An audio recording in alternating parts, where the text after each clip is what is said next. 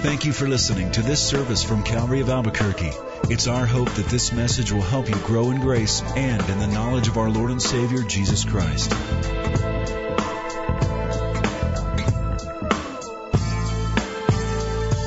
The state of New Mexico enjoys 310 days of sunlight every year. Now, I know that Florida on the license plate says the Sunshine State. But with all due respect, Floridians need to know that we beat them. In fact, there are 5 other states that have more sunshine than Florida. And in order, they are Arizona, California, Nevada, New Mexico, Texas, and then Florida. So I just want to set the record straight that we are a sunshine state, except for today, well, we have a little bit coming out now. But chances are, in our state, almost any day that you go outside, you're going to enjoy sunlight. And sunlight, even though the sun is 93 million miles away from the earth, it provides all that we need. We absolutely need that sunlight for us to function upon planet Earth. Now, I heard about 3 NASA scientists who were getting together and they were trying to figure out, this was at the height of the space program, they wanted to figure out how they were going to spend the $10 billion allocated by the federal government to their program. And so the first guy said, I say we get very ambitious and we put our man on Mars, not the moon, Mars. The second guy said, well, that's really good. I think we should go further. Venus, put our man on Venus. Set the bar high. And the third guy said, I think it's good, but go all the way, go for broke. I say we put our man on the sun. And they looked at him like, are you an idiot? And then they said to him, are you an idiot? And he said, no, I got it all figured out. We'll go at night.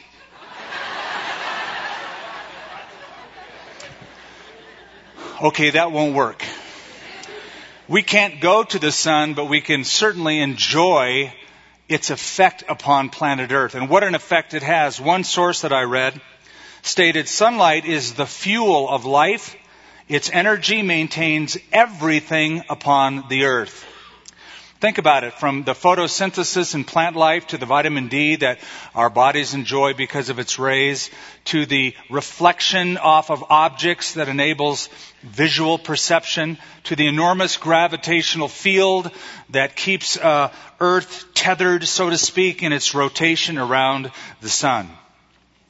But the term sun can be spelled 2 different ways in our language, S-U-N and S-O-N. And even as sun, S-U-N, light is needed for physical well-being, so Son, S-O-N, John would say, the Son of God, His light is absolutely needed for spiritual life. And that becomes the theme of the paragraph we're about to read, beginning in verse 6 all the way down to verse 13. Step into sunlight, John would say. Now, let's see how often he uses that little term. I'm going to begin, for context's sake, to start in verse 4. Let's look at it together. In Him, in Christ, was life, and the life was the light of men. There's the first time it's used. And the light shines in darkness, and the darkness did not comprehend it. There was a man sent from God whose name was John. This man came for a witness, to bear witness of the light, that all through him might believe. He was not that light, but was sent to bear witness of that light. That was the true light which gives light to every man coming into the world. He was in the world, and the world was made through him, and the world did not know him. He came to his own, and his own did not receive him. But as many as received him, to them he gave the right to become children of God, to those who believe in his name, who were born not of blood, nor of the will of the flesh, nor of the will of man, but of God. Just by way of reminder, the first 18 verses of the Gospel of John are introductory. It's a prologue. In those 18 verses, John gives us the entire theme of the entire gospel. Think of it as a briefing before you get into the details of the whole story of the life of Christ. Here is the briefing of who he is, who we're dealing with, the plan of his life, and then I'll tell you the whole story in detail. And that's what John does. So in verses 1 through 5, the Apostle John considers the deity of Christ. He is the Word. He was with God. He was God. He created everything. He's the source of light. He's the source of life. And now, John shows us the reaction of this world generally and specifically to the light coming into the world. So, John the Baptist comes and he represents or introduces Jesus. That's the first few verses of our paragraph, beginning in verse 6. And then the world, by and large, didn't recognize him. They reject him. But there are some who will receive him. So John represented the light. The world rejected the light, but some received the light. Those are the three brushes or strokes that the apostle gives us in this paragraph. Now, something about John you already know. It's a simple book. In fact, isn't this the first book we tell young, brand new believers to read? Typically it is. We tell them, hey, if you're going to read the Bible, start with John's Gospel. It's the best place to start. We don't say, hey, you're a brand new Christian, read the book of Hebrews. Or Romans, or Galatians, or hey, how about Leviticus? That's your first one. That's the Gospel of John. It's simple, straightforward, Christ exalting. Something else you may not know, in the original Greek language, it's also the simplest. In fact, when you take Greek, the writings of John are the first place you begin because his words are so easy to understand. And so when we graduated from our Greek class, we took the writings of John, in this case 1 John, and had to translate it all from Greek into English and parse every single word. And that was okay because it was easy. But though his language is simple, easy, straightforward, the concepts are pretty profound, pretty deep. And what John does is paint these vast portraits of Christ using metaphor. We have it here. He talks about light, he talks about life, and he talks about birth. And he's using them in spiritual terminology. And what John shows us today is that there are basically two responses and two only to Christ. One, you reject him. Two, you receive him. So here's the question for you. Are you living in sunlight? Or are you living in shadowland? Are you living in the sunlight of Christ, or are you still hiding in the shadows? Look with me at verse 6 through 8, how the light was represented by John. There was a man sent from God whose name was John. This man came for a witness to bear witness of the light, that all through him might believe. He was not that light, but he was sent to bear witness of that light. Here's one of the first things you notice in just reading through chapter 1. In verse 6, we have an abrupt change. John has been dealing with everything heavenward, the deity of Christ. This man, the Word, Christ, is God, was with God, but was also God himself, created everything, is the source of all life, and is in fact the light of the world. Now there's a change. After dealing with all of that, he goes, there was a man. Now he's not dealing with God, he's dealing with a man. He's not dealing with the man, the Son of God. He's dealing with a man sent from God whose name was John. Now he's talking about not himself, but John the Baptist. John the Baptist. John the Apostle never mentions himself in this book. Isn't that interesting? He never says, oh, by the way, I, John, one of the friends of Jesus. He doesn't call himself by name. The only reference we have to him in this whole book is he calls himself, get this, the disciple whom Jesus loved. And you might say, well, that's kind of arrogant, isn't it? No, I think it's beautiful. Because Jesus loves everyone, but he personalizes it. Oh, by the way, I'm the guy Jesus loves too. But he is here speaking about John the Baptist. And since John the Baptist was from Judea down south, I guess technically he was a Southern Baptist. But nonetheless, this is John the Baptist, way before the denomination. He baptized people. And this is what the apostle says about the Baptist. There was a man sent from God. Boy, if ever there was somebody sent from God, it was this guy. He was predicted twice in the Old Testament. Once in Isaiah chapter 40, where he is called a voice of one crying in the wilderness, prepare the way of the Lord. John the Baptist will apply that text to himself in this chapter. Also, the Old Testament closes with the prediction of an Elijah-like forerunner who would come. Behold, the prophet said, God said to the prophet, I send my messenger who will go before me and prepare the way before me. And this is that guy, sent by God. And then the birth of John the Baptist also proved that he was sent by God. Because he had a miraculous birth, did he not? Remember the story about his mom, Elizabeth, and his dad, Zacharias?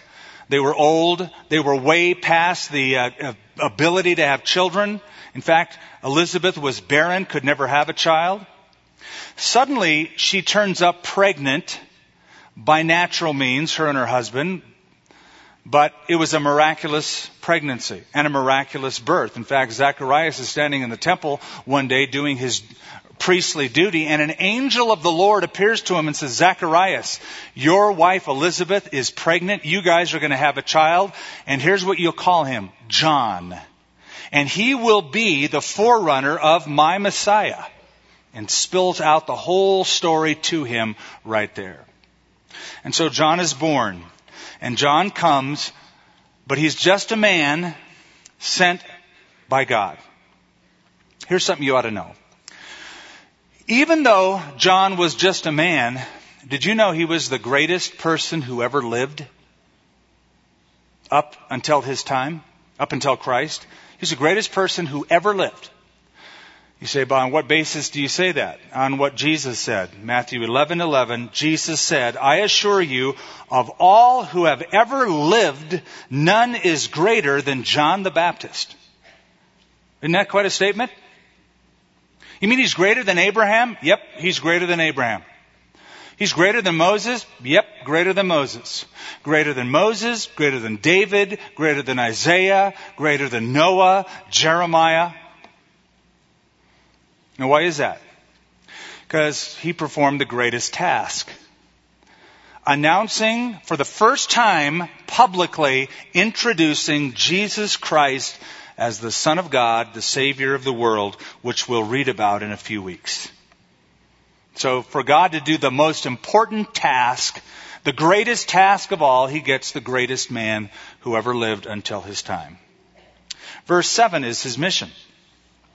This man came for a witness, to bear witness of the light, that all through him might believe. That's why he existed. To point to sunlight. To bring the message of sunlight. Hey, step out into sunlight. Here is the Son of God. He was a witness. Now that's a technical term. It's a courtroom term. A witness is somebody who testifies to the truth, goes to court and tells what he has seen and what he has heard.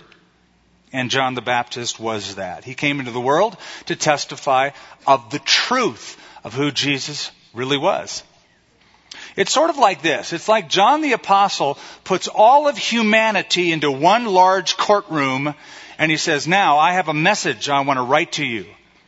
This Jesus, the Messiah, is God in human flesh. He is the creator of all things that exist. He is the source of light and life. And I want to call my first witness to the stand, and his name is John the Baptist. He'll tell you, he saw him, he heard him.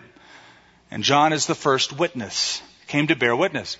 Now, watch out for that term, because John the Baptist is first of 8 witnesses in the Gospel of John. John the Baptist is the first. There will be more. But he will call witnesses to the stand, and John is the first witness to come. So the whole purpose of John's life is to bear witness of the light. Okay. When he uses the term light to refer to Christ, he's using a metaphor, right? I mean, he doesn't mean that Jesus literally, wherever he walked, glowed, that you didn't need to light a candle when he came into the room at night. Jesus is here, he's the light. He'll just sort of glow in the dark, like the holy cards show him. You know, he's got the halo and he's glowing. Don't picture that. It's a metaphor. And the Bible uses the term light to speak of a few things. Number one, light physically speaks of the glory of God. The glory of God. What were the first words God, the Creator, ever said? Let there be light. Let there be light. And light was, the Bible tells us. And when David looked up into the sky where the sun, moon, and stars were shining, he said, the heavens declare the glory of God. When I look at the starlight and the moonlight and the sun shining, it speaks to me of God's glory and magnificence. In fact, in the book of Revelation, in the New Jerusalem, we're told there's no sun, there's no moon that shine in it, for the glory of God will illuminate it. So physically, light speaks of the glory of God. So for John, to say Jesus is the light is to say Jesus embodies the glory of God in human form. Hebrews 1. The author says, Jesus is the brightness of God's glory. There's a second way it's used. Intellectually, light speaks of the knowledge of God. You know what theologians call it, God? Omniscient, which means he knows everything. He's the ultimate knower. He never learns it. He just knows it. Now, you history buffs know that there was a time of history called the Dark Ages, where it was said that people lived without the light of knowledge. And then came the next age, the Enlightenment, when suddenly there was a renaissance of learning and knowledge and art. God is the ultimate knower. To say that Jesus is the light means that he's the ultimately enlightened one. Boy, was he. Did you know that it was dangerous to be around Jesus? Because he would know what you're thinking. Right? Remember when he'd walk up to people and go, why is it that you're thinking evil thoughts right now in your heart? And they're going, how did you know that? Because he's enlightened, ultimately enlightened. He knew so much that he predicted his own betrayal, his own death, and the future events of the world up to his second coming.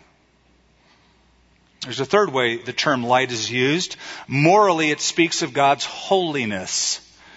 His holiness. Light is pure and light is brilliant. And to say God is light or Jesus is light speaks of purity and holiness. It says in 1 Timothy chapter 6, God alone is immortal and dwells in unapproachable light. Another way to put it is there's no flaw at all in God's character. He's perfect. No flaw. No indiscretion. You may have heard of a book. In fact, some of you may have read it. It's a book that's been out a long time ago, but it was called When Bad Things Happen to Good People by Rabbi Harold Kushner. And the good rabbi in the book encourages you and I to forgive God. Forgive God. Because he says, God really can't be in control of this thing called the universe. There's a lot of things that happen outside of his control or knowledge. They just happen. And he'd like to help you, but he can't. So would you please forgive God? Well, I want to tell the good rabbi, you don't need to forgive God. There's nothing to forgive God for. He is absolutely flawless and perfect in his character. And so he is light.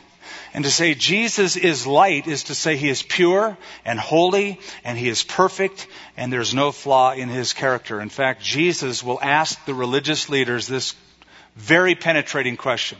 Which one of you can convict me of sin? Answer, no one. Now, there's something implied in all this. If Jesus Christ is light, that means that when we follow him, we step out of what? Darkness. So to say, I'm a Christian, I follow Christ, means you have stepped out of moral darkness and are walking in the holy light of Christ. Doesn't mean you're perfect, because you're not. I'm not perfect, none of us. But we're growing. We're becoming. as we follow him. He is the light. Now, before I leave this and go to the next little swath that John gives us here, I just want to say that what John was is what I want to be. It says John was a man sent from God. Really, that's all I want to be. Just a man or a woman, isn't that the greatest possible aspiration we could have? Just a person sent by God to do his bidding. Just to point to him, just to point to Christ. Look at verse 7. This man, that's John, came for a witness, to bear witness of the light, that all through him might believe. Through whom? Not Jesus. Through John. Notice it's a small h as opposed to the big H. In other words, John is the conduit. His life was the channel. He was the guy pointing people to Christ, that people through his testimony of truth might believe. I picture it this way. John the Baptist was like the moderator, the MC at a sound and light show. I don't know if you've ever been to one of those, but there's one in Jerusalem, a sound and light show you can go to at night, and you sit in a little theater and they show you the walls of Jerusalem, especially the Tower of David, and a voice comes over the loudspeaker. Ladies and gentlemen, I direct your attention to, and then the light goes on, and you see some stones and an explanation is given. And now, ladies and gentlemen, they point to another section where the light... John is like the voice in the sound and light show. Ladies and gentlemen, you might want to put on your sunglasses because the light of the world is about to step into human history. And John was that voice. And that's what I want to be, just a man sent from God. John never wanted the limelight. He just wanted to be a man sent from God to point people to the truth. So I ask you this question. Is your life a gate or a wall? When people, or can people look at you and thus through you and see Christ? Or is it just a wall? They see you and that's all they see. Or are you pointing people to the Savior? That's the highest goal one can have. A man or a woman sent from God. So, the light was represented by John. But look what happened. Verse 9. That was the true light, which gives light to every man coming into the world. But notice now how the light is rejected. He was in the world, and the world was made through him, and the world did not know him. He came to his own, and his own did not receive him. Did you know that Jesus' whole life is summed up in those 2 or 3 verses? Jesus' life was one of rejection. His whole story was the story of rejection. He came into the very world he created, and the world didn't get it. And you know what? They still don't get it. The word know him is the word gnosko, which has the idea of recognition. The Creator came in human form, and they did not recognize him. They didn't connect the dots. I've discovered that if there's one thing this world consistently gets wrong, you know what it is? The identity of Christ.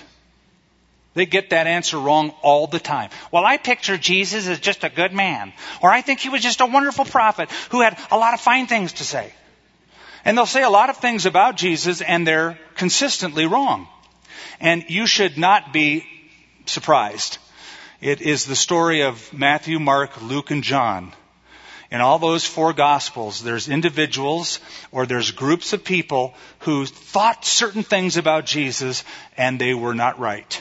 I'll give you a sampling. In John 7, some said he was just a good man while others said he was a deceiver.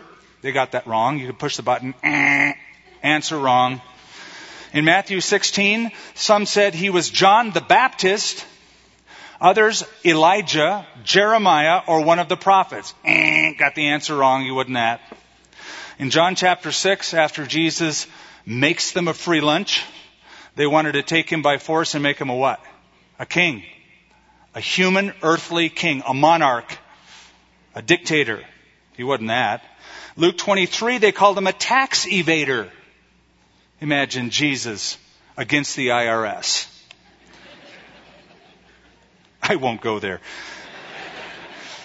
And they said he is subverting the government. Got the answer wrong there. John chapter 10, they said he has a demon. Got the answer wrong there. And did you know, in Mark chapter 3, even his own family got the answer wrong. In Mark chapter 3, his mother and his brothers go to Capernaum to take him away because they said, and I quote, he is out of his mind. Got the answer wrong there. Now, nothing has changed. And every year, right about this time, Christmas and Easter, you're going to find these magazines will put out various articles about the true identity of Jesus. It's predictable. It comes every Christmas, one of these lame magazines will come out with an article. And were it not so tragic, it would be laughable, this steady stream of what people say Jesus was. I've collected a few of them. Some have written and said Jesus Christ was a magician who practiced illusion and hypnosis. Others said he was a zealot or a guru or a world traveler. Some believe he was the husband of Mary Magdalene who procreated a secret lineage to rule the world. These are things that make articles in Time and Newsweek magazine. According to the Jesus Seminar, a group out of Arizona who tells you what is really Scripture and what is not Scripture, said, and I quote, Jesus was probably just an illiterate from a low caste of artisans. John Allegro, a Semitic scholar, wrote a book called The Sacred Mushroom and the Cross. And he said, Jesus Christ was not a historical man at all, but Jesus was a code name for a sacred hallucinogenic mushroom allegedly used by the first Christians. Well, that puts a whole new spin on, hey dude, you want Jesus? A French-Canadian cult said Jesus' resurrection was a cloning performed by aliens who made humans in a laboratory DNA experiment 25,000 years ago. And what do we say to all that? People write articles about this stuff. If there's one thing the world consistently gets wrong, it's who Jesus was. He was in the world, and the world was made by him, and the world did not know him. But John gets more specific. Look at verse 11. He came to his own, and his own did not receive him. See, what I think John is doing is saying, okay, generally, you put Jesus in the world, and generally the world doesn't recognize him, but specifically, his own people, the Jewish nation, didn't receive him. That's what I think he's referring to in verse 11. And here's why.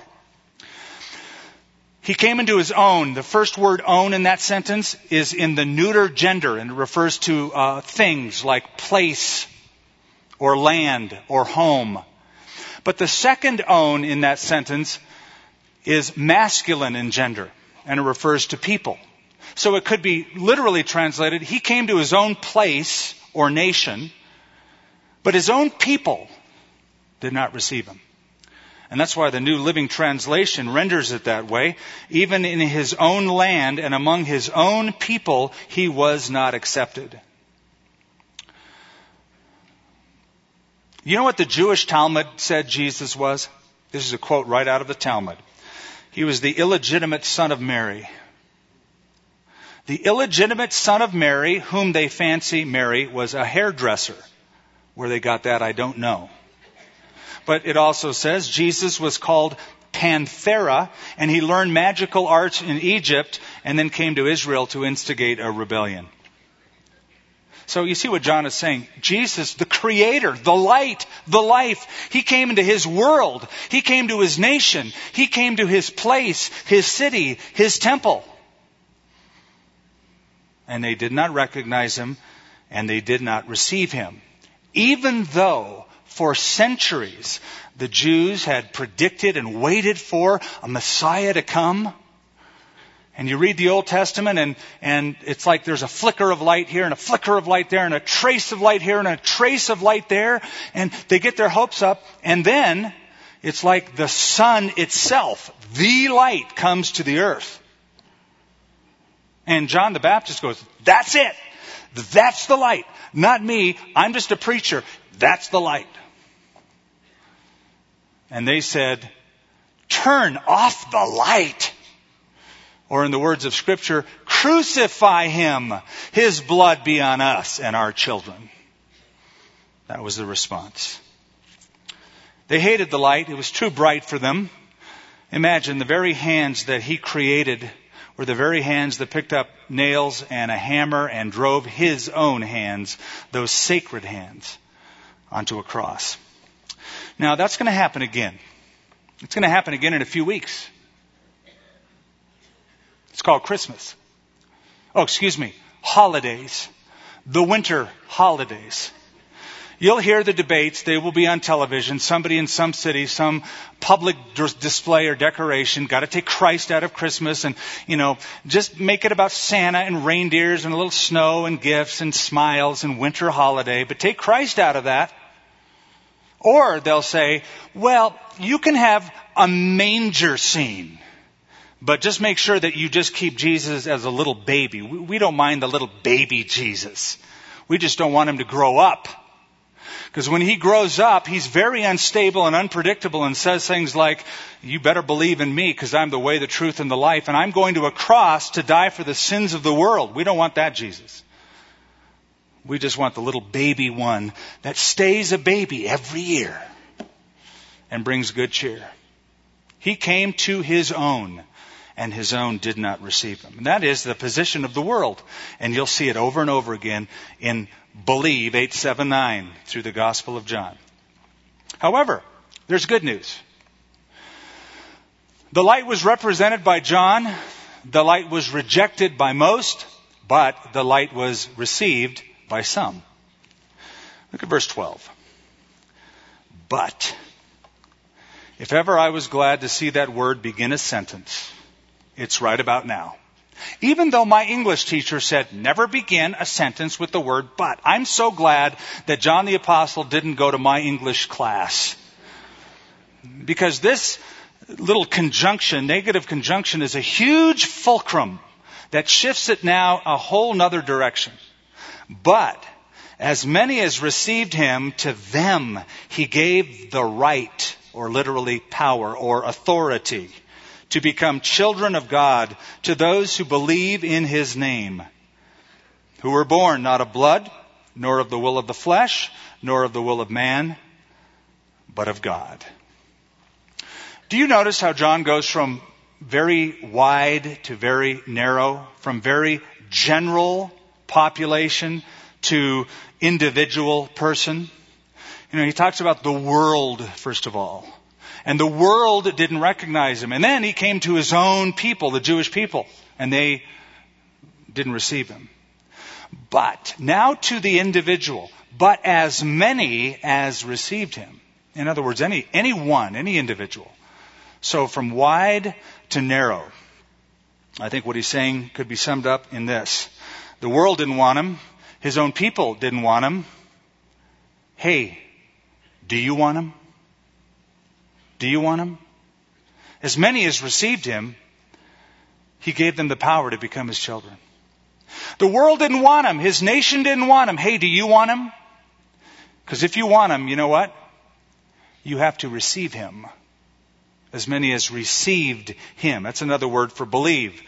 Grammatically, they are appositional terms. One means the other. To receive Christ is to believe in him. It's more than intellectual, yes, I believe God exists and he had a son named Jesus. I believe that up here. The idea is to receive it. To make it personal. To make it personal. To surrender. To commit. It's sort of like a gift. If you get a gift this Christmas, it's not really your gift until you receive it. You have to take the gift, open it up, and it's yours. If it just sits in the closet, unopened, unreceived, it's really not your gift yet. You have to receive it. Same with Christ. You have to receive Him. Now something, I know it's obvious, but we should note this. Notice that you're not born a child of God.